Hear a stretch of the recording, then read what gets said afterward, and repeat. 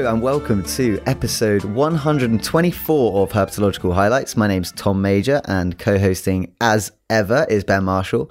And in our 124th iteration of the podcast, we are going to be talking firstly about some social snakes, and then we're going to move on and talk about a brand new species. Well, actually, we got multiple species this week, haven't we, Ben? Two for the price of one. Bonus. Yeah. Two for the price of one, nestled in amongst a nice, complicated phylogenetics paper. Of course. Yeah, we're just going to pick out a couple of fun frogs to talk about, both of which have cool names, so stay tuned for that.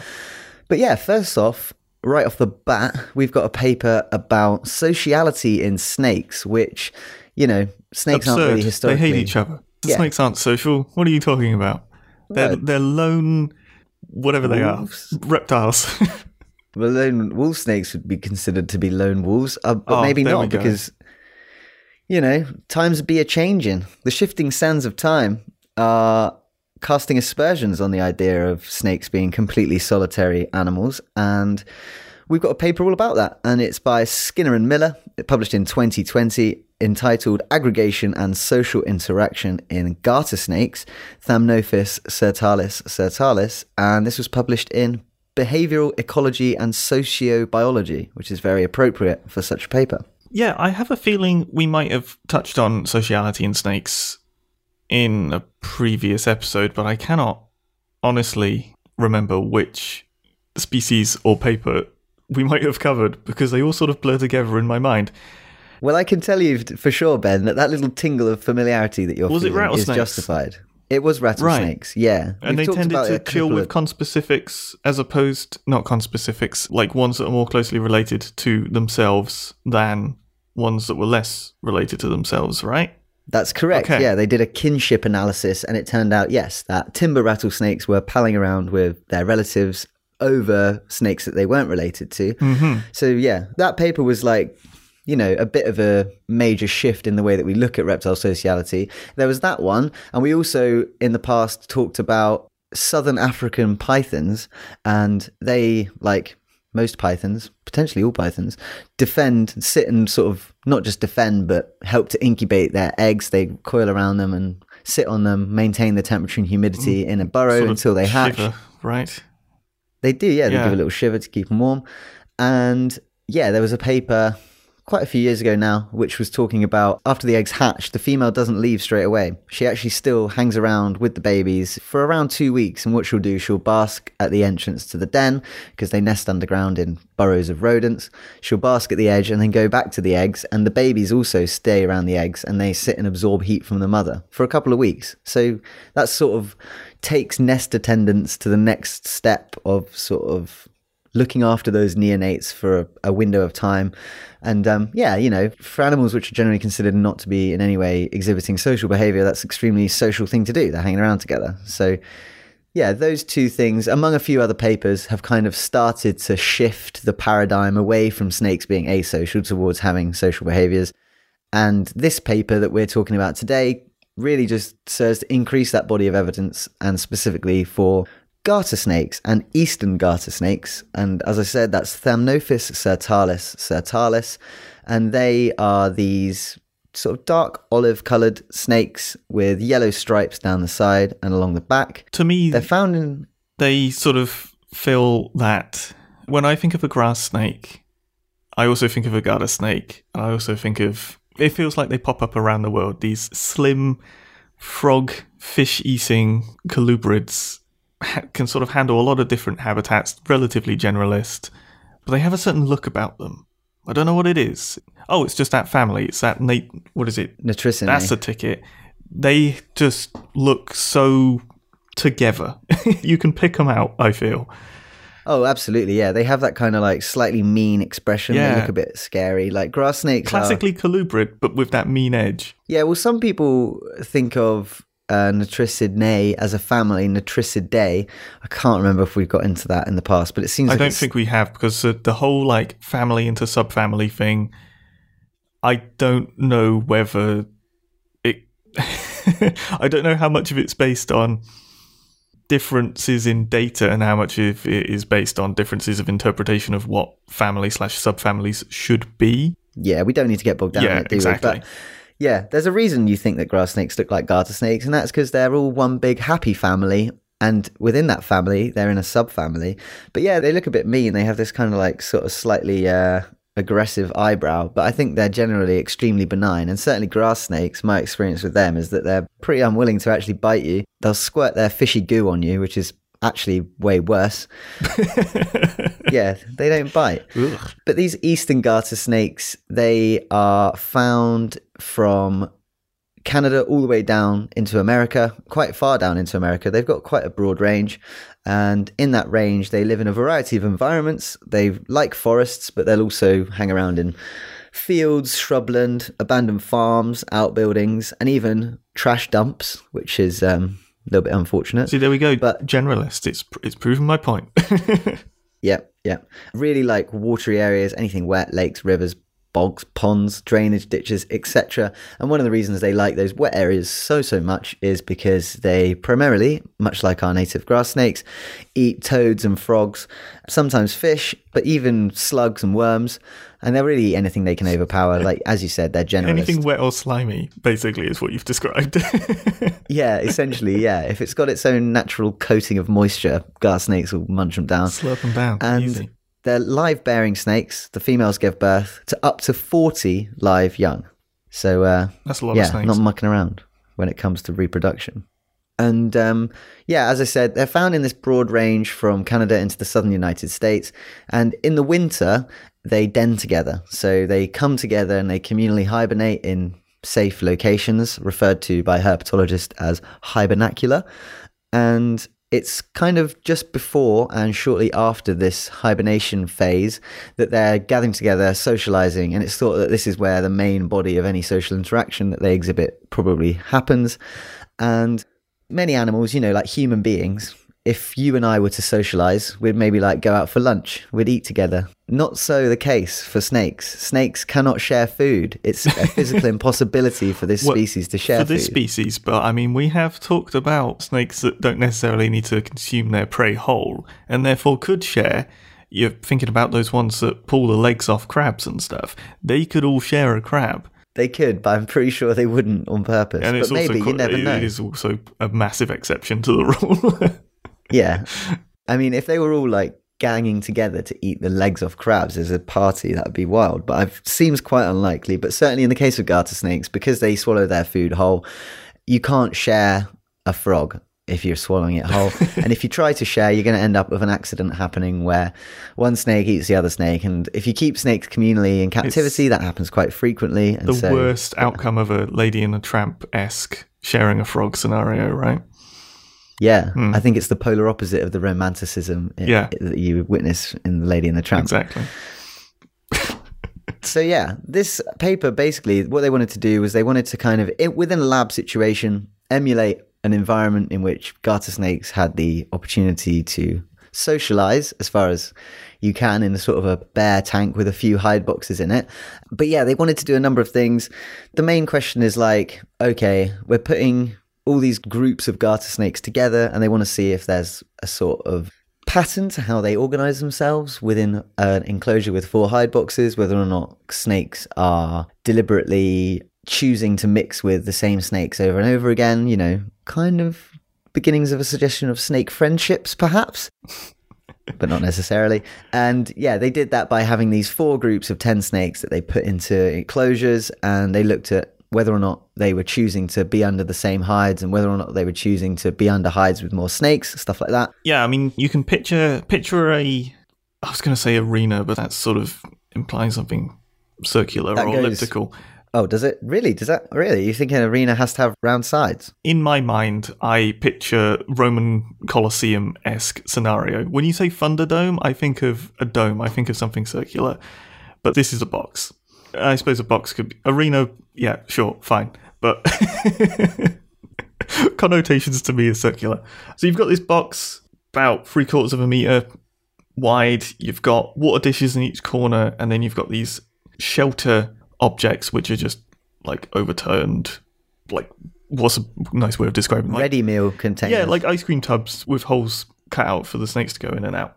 Separated at each of the edges. Your snakes are placed in the center simultaneously, although they did also perform some experiments where the snakes were delivered to randomly assigned shelters to see if that made any difference, and it basically, no, it didn't.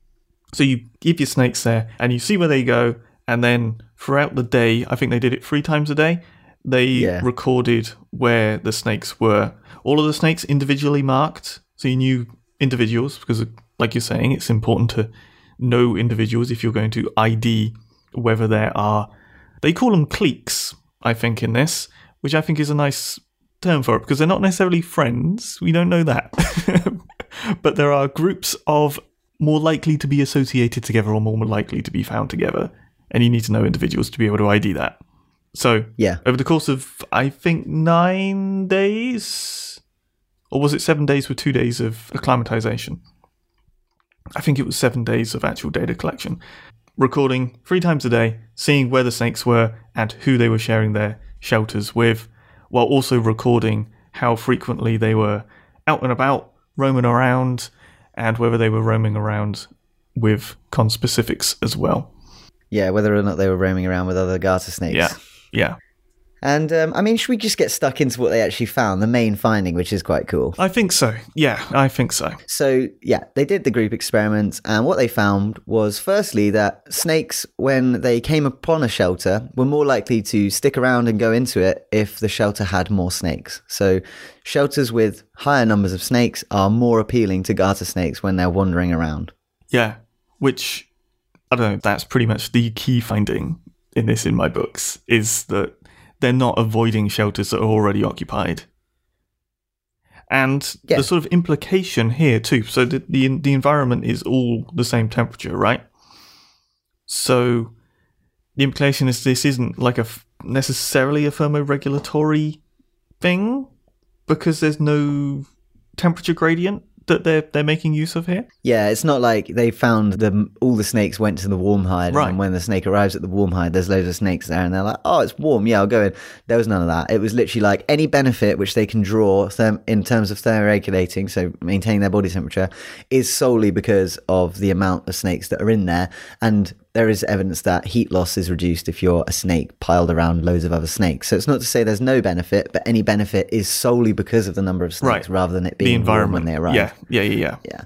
And that is one of the benefits that they think they might be drawing from these social aggregations, is like, when you get there, if there's a number of snakes and you're all bundled together, any warmth that those snakes have will be conserved better by being surrounded by other snakes. Similarly, evaporative water loss, which is a problem for all animals, less so for snakes because, they don't really have many openings that water can come out of, but like any animal, keratinized layer helps keep water in, basically.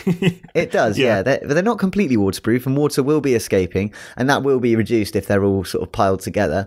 And then finally, if there's more snakes and a predator, say they're hiding underneath a big rock, and I don't know what sort of predators they would have, some kind of I don't know, like a raccoon, for example, comes along, lifts up that rock, and there's 10 garter snakes under there. Instead of having a 10 in 10 chance of being eaten if you're on your own, you've just got a 1 in 10 chance. So there is that benefit to it, potentially, when predators arrive. Yeah, so sort of safety in numbers-esque thing. Yeah. But on the face of it, it might seem like, oh, okay, so this whole experiment was finding out when a snake arrives at a hide, if there's snakes there, they like it. Yeah, like that is literally most of it. But before this paper, we genuinely didn't realize that. And it was thought, snakes, as we said at the top of the show, were largely, and still are by many people that you speak to, even people who are, herpetologists, they tell you that snakes are completely asocial. It's kind of an easy line for when you're teaching kids about snakes, like they're strictly solitary, they're not social. Yeah. But that may not be the case. It's sort of the thing, like any of these things, the closer you look, the more complex it gets. That's the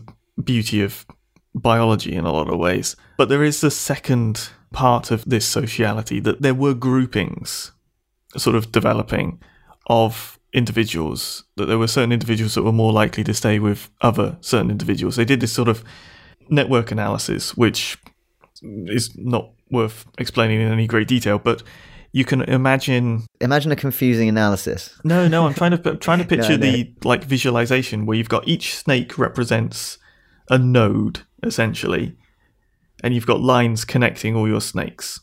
But some of those connections are stronger than others. I don't have a good way of explaining that other than if you're familiar with what a network looks like, because it's not, I would like to say spiderweb or something like that, but that's not quite right in terms of structure. It is all different points, i.e. all different snakes connected to all other different snakes. And those sort of connections had differing strengths. And you had some individuals that were not as sociable as others, whereas you had other snakes that were more sociable and tended to shelter with others, but not equally. There were cliques developing. I don't know if that's a very great way of explaining it, but yeah. I mean, little friendship groups. That's what you're saying. Yeah. Imagine when you were a kid. This is really going to actually only apply to a very certain age demographic. So maybe it's not the best example. But you know MySpace back in the day, the very first social media, and you could pick like six. Imagine all your MySpace friends laid out on a page. Each one's a dot. You're all connected by lines. The 6 that you put on your front page as like your coolest friends, really your friends who had the coolest picture and made you look cool. Those would have fat lines. The most social credit or whatever you want to call it. Yeah. So like you got big fat lines between you and your best buds, but thinner ones between your sort of acquaintances. And that's what a network analysis of garter snakes looks like. Yeah, there were examples of individuals that were less sociable than others, and that itself is pretty cool that you can ID. You can just call it individual variation if you wanted to be very boring, or you could point it towards being an indication of personality, potentially, different personality traits appearing in these snakes. And that, much like people, some are introverted and some are extroverted, right. It seems. And that's sort of what's coming out with this study, I would say. Do you want to just touch on the other sort of 2 side experiments they did, just as a... What, the boldness? Yeah. So they had boldness and like another sociality assay. The boldness one was pretty simple. It's put snake in box with shelter sight and determine how much time the snake is out exploring versus sheltering in place. Quite straightforward.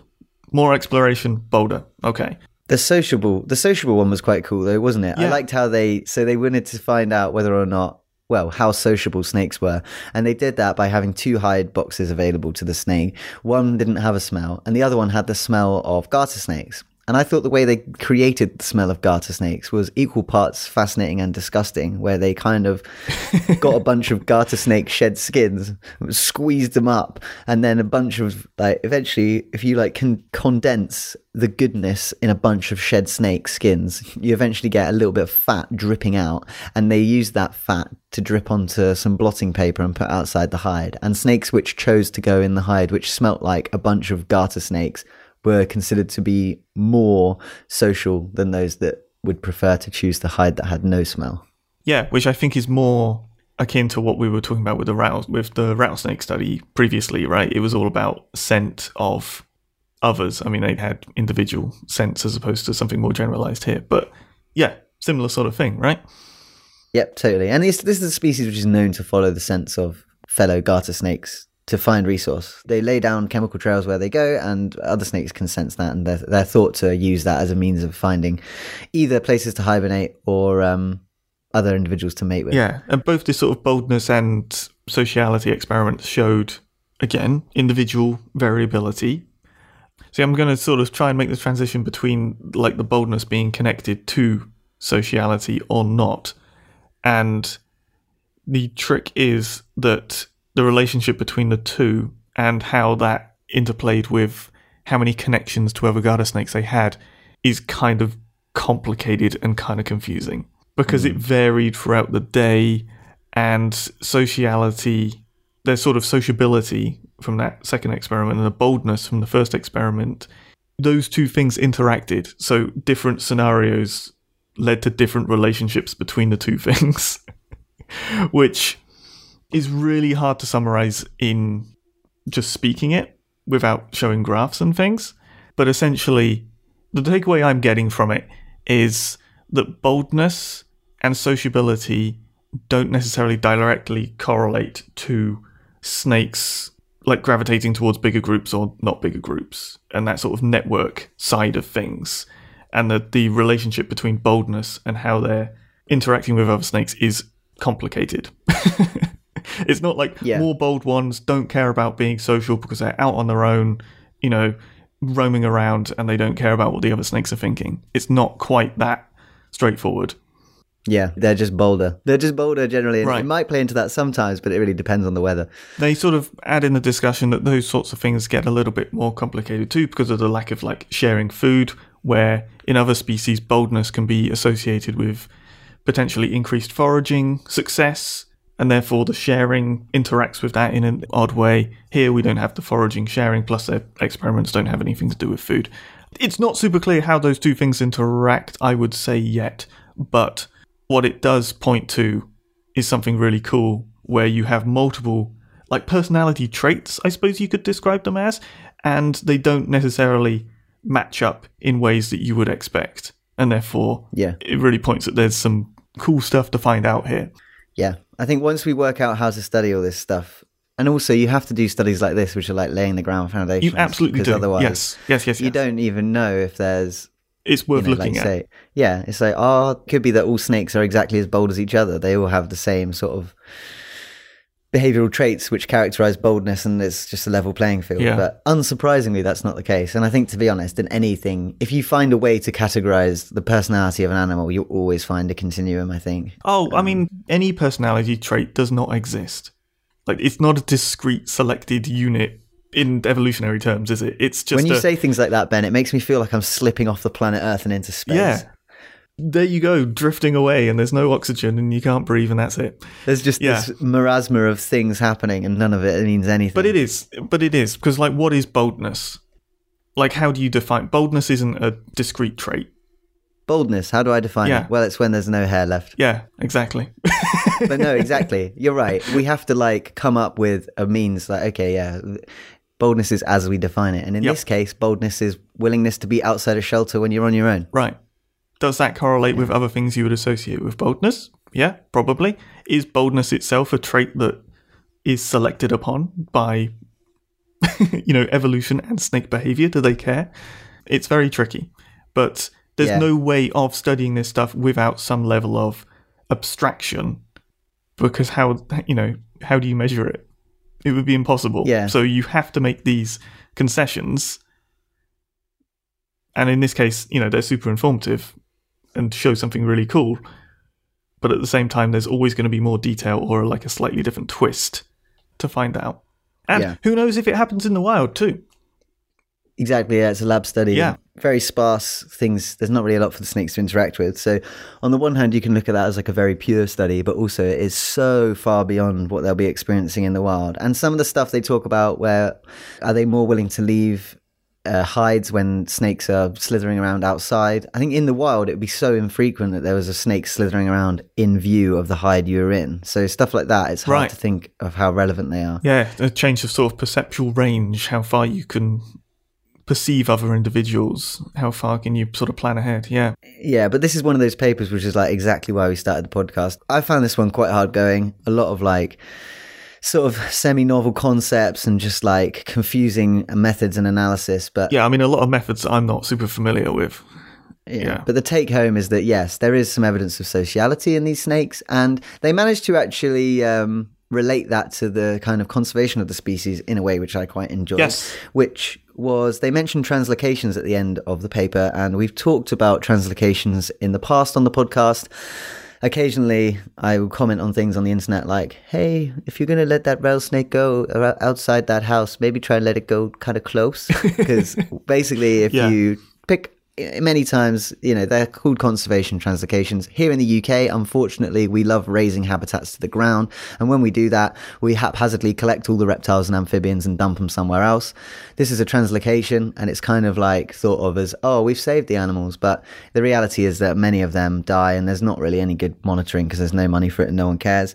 And so you frequently have situations where animals are dumped outside their home range, don't know what they're doing, and evidence where these animals have been tracked suggests that they behave quite randomly. They'll either go long distances, seemingly trying to find home, or they'll make mistakes and get killed soon after. But they relate translocation to this by saying garter snakes are caught and translocated, likely because of developments, as same as goes on in the UK. When they are, they don't really give any consideration to the sociality of these species. They're probably thinking more, okay, we've got a park here where there's no garter snakes. We're going to dump some of these garter snakes that we've caught up somewhere. We'll put them here. And this park's probably got space for 8 garter snakes. So we'll let 8 go here and then we'll let the other 15 go down the road on that, dump site or whatever. Yeah. But if these are social animals, perhaps it's actually part of their survival is following cues from each other and teaming up in various ways, and aggregating socially might have other benefits, like, as we've discussed, thermoregulation, stopping water loss, or even reducing predation. And so in fact it may be better if you turn over a stump, find 15 garter snakes under there. It might be better to keep all those 15 together and then let them go together so that they have the best chances of survival in their new location. I think that's a massively interesting and valid point. Yeah, they during this experiment, they did disrupt the groupings to obviously take pictures of them under the shelter sites, but also as an experimental aspect of it. And they did reform the same groupings that they had prior to the disruption. Like, they persisted. It wasn't like a random, okay, they form these groups, and if you don't mess with them, okay, the groups will stay. But as soon as there's a disruption, they'll just pick any other snake and just stick with them. They persisted after disruption. So I think your point of scooping them up, translocating them, dumping them somewhere, you can fully expect those groups to persist if they had been formed previously. Yeah.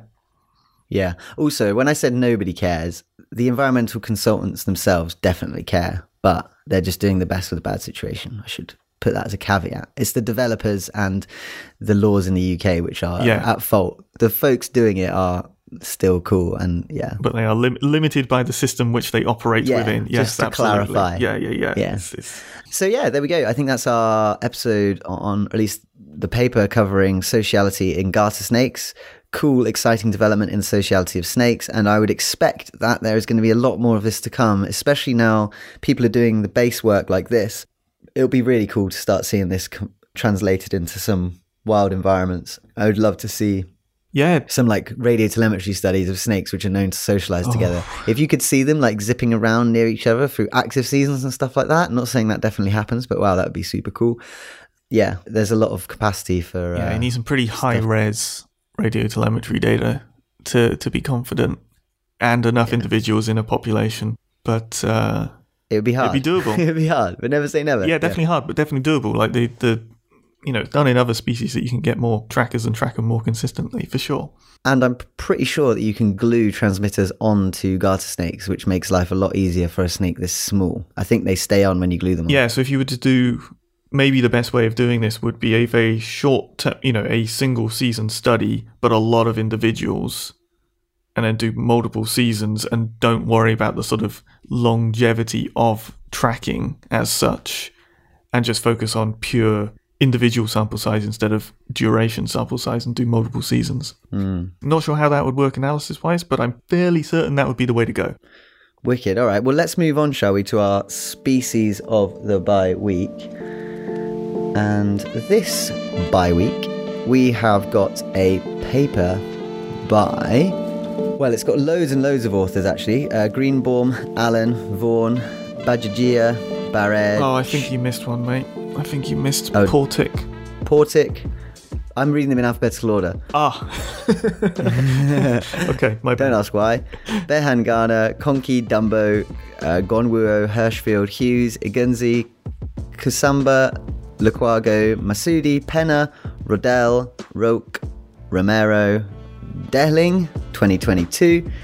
Pretty sure I did actually end up missing the one you said in the end. Yeah, you pointed and it out. I think you missed Reyes as well. Oh, okay, that's my referencing software. Sorry, guys. Yeah, but they're all there. They all contribute to the paper, and the paper is entitled Systematics of the Central African Spiny Reed Frog, Afryxalis levis, with the description of 2 new species from the Albertine Rift. And it was an Afryxalis species that I had as a frog call a few episodes ago, I seem to recall. So here they are popping up again. Well, they are charming little frogs.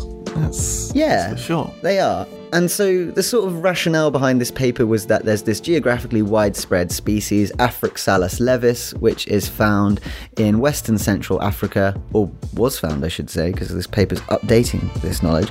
But yeah, found in Cameroon, Equatorial Guinea, Gabon, and possibly in adjacent countries, and in the Republic of Congo and neighbouring countries. The bit in Democratic Republic of Congo and the neighbouring countries around that were disjunct. They're completely separate. There's like many miles. The ranges do not touch each other, and a few herpetologists in the past had been suggesting that these disjunct populations in the Democratic Republic of Congo and Rwanda and Uganda were actually probably distinct species just based on the geography, and so the authors of this paper set out to determine whether or not that was the case. And sure enough, it was. They did integrated taxonomic analysis, so genetic and morphological, which we like.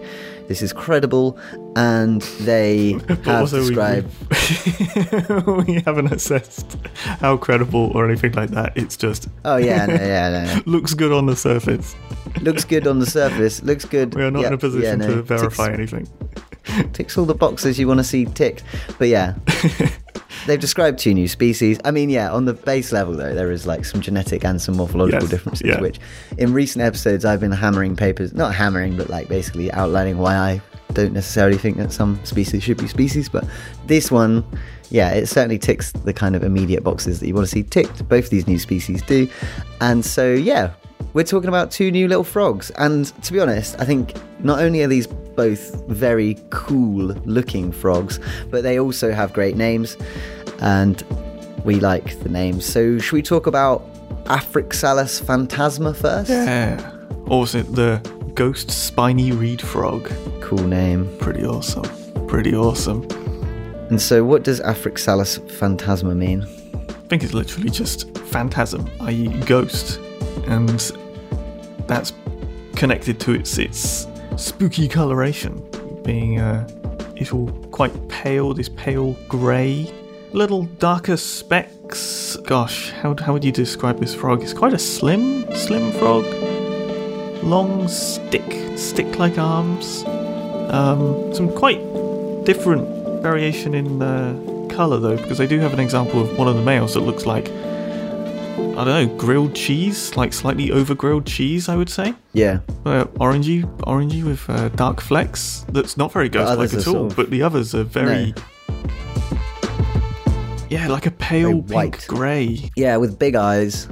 Sort of quite tree froggy looking. Quite glass froggy looking. Yeah. Yeah, and you can, when you turn them upside down, you can see some guts in there. You can see how they work. Yeah, that's what we want to see. And... like you say, named after the Greek noun for ghost or phantom, because they are ghostly. And what's their sort of ecology? They found the males. Males obviously easier to find because they're cooling. They found them in swamps and forest openings and at the edges of forest. Generally, they were perched above standing bodies of water with thick vegetation when they were cooling. And yeah, they're from sort of montane forest. And the forest that they're from just looks really, really beautiful. Very lush. Really lush and sort of quite cloudy and green. Super tiny frogs too. Both of these guys, about 2 centimetres. Wow, that is small. And let's talk about the second one. Yeah. The second one they've named Afryxalis lacustris.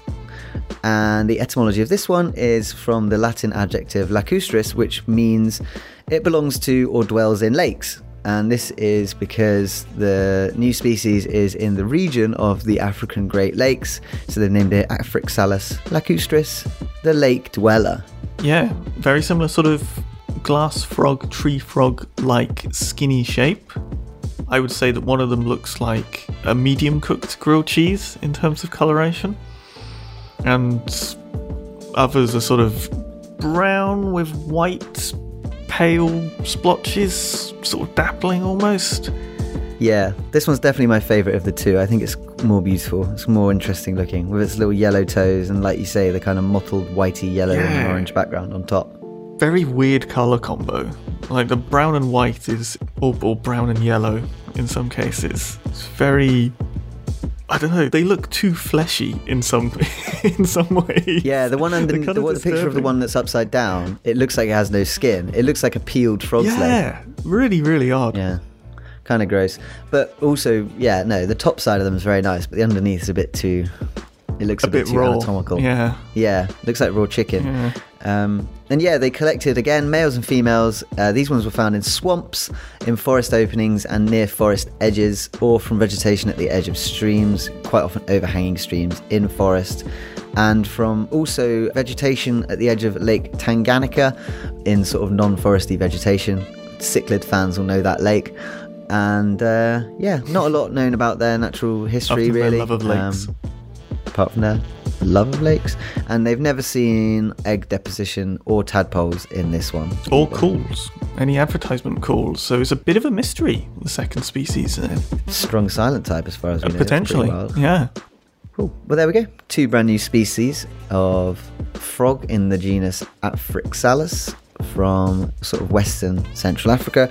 Afrixalis phantasma from the Democratic Republic of Congo and Uganda, and Afrixalis lacustris from the Democratic Republic of Congo and Rwanda. Ah, beautiful. Have you got any other business? I don't. I have no any business of any type. Okay, I just have a couple of bits. We talked about pit vipers, or vipers, not just pit vipers, but vipers and their horns a couple of episodes ago. We had a message from Scott Iper. Another reason for the horns, potentially, that we didn't discuss, particularly in the eyehorn species, which are inhabiting desert environments. Horns actually help form an eddy depression in solids, like that act as liquids. So when the wind is blowing sand over the eye horns, they form a little depression, keep the eyes out. Keep the eyes, it can still see out, and the sand's going to... It doesn't have to move to get its eyes out, which could give away its position. Or blink. Because they can't. They don't blink. And also, in our last episode, the frog call was the blacksmith tree frog, Boana faber, and we had a message from Paul Duren. He said, because we couldn't work out, do you remember? We were like, why does it sound... Sorry, why is it called the blacksmith tree frog? We couldn't work it out. We thought a forge was a very dangerous place for a frog. In fact... They loved it. Paul Duren used to work as a blacksmith, and he said the sound one hears most often in a working forge is that of the hammer metronomically striking the anvil. Seems plausible that blacksmith tree frog was named for its call, and it was. It was quite similar to... it was that like... And the rhythm of... Okay, I don't mind that as a naming thing. It's poetic. Doesn't exactly speak to the species ecology, but at least it would help you ID it based on call if you knew that connection. Yes, mate. Exactly. I'm actually quite satisfied with that. Okay, well, I'm glad to hear you're satisfied. If anything, it's a bit of a disappointment that people aren't more familiar with the sounds of blacksmithing in general, because it's freaking awesome. And yeah. Add that to the long list of bizarre things Ben has strong feelings about. So, blacksmithing's cool. You can't get away from that. Yeah, blacksmithing is pretty cool, yeah. Anyway, we've got a new patron, and just wanted to say thanks very much to Sonrisa Rogalski. Thank you very much indeed. We're immensely grateful for your patronage. And if, like Sonrisa, you would like to become a Patreon, then you can at patreon.com/herphighlights. And I think we just need to say, if we've misrepresented anything in this episode, if we had made any errors, you can get in touch with us. Or if you want to ask us a question, herphighlights@gmail.com. We're on social media at herphighlights. And yeah, I think all that remains to be said is thank you for listening. Yeah, thanks for listening.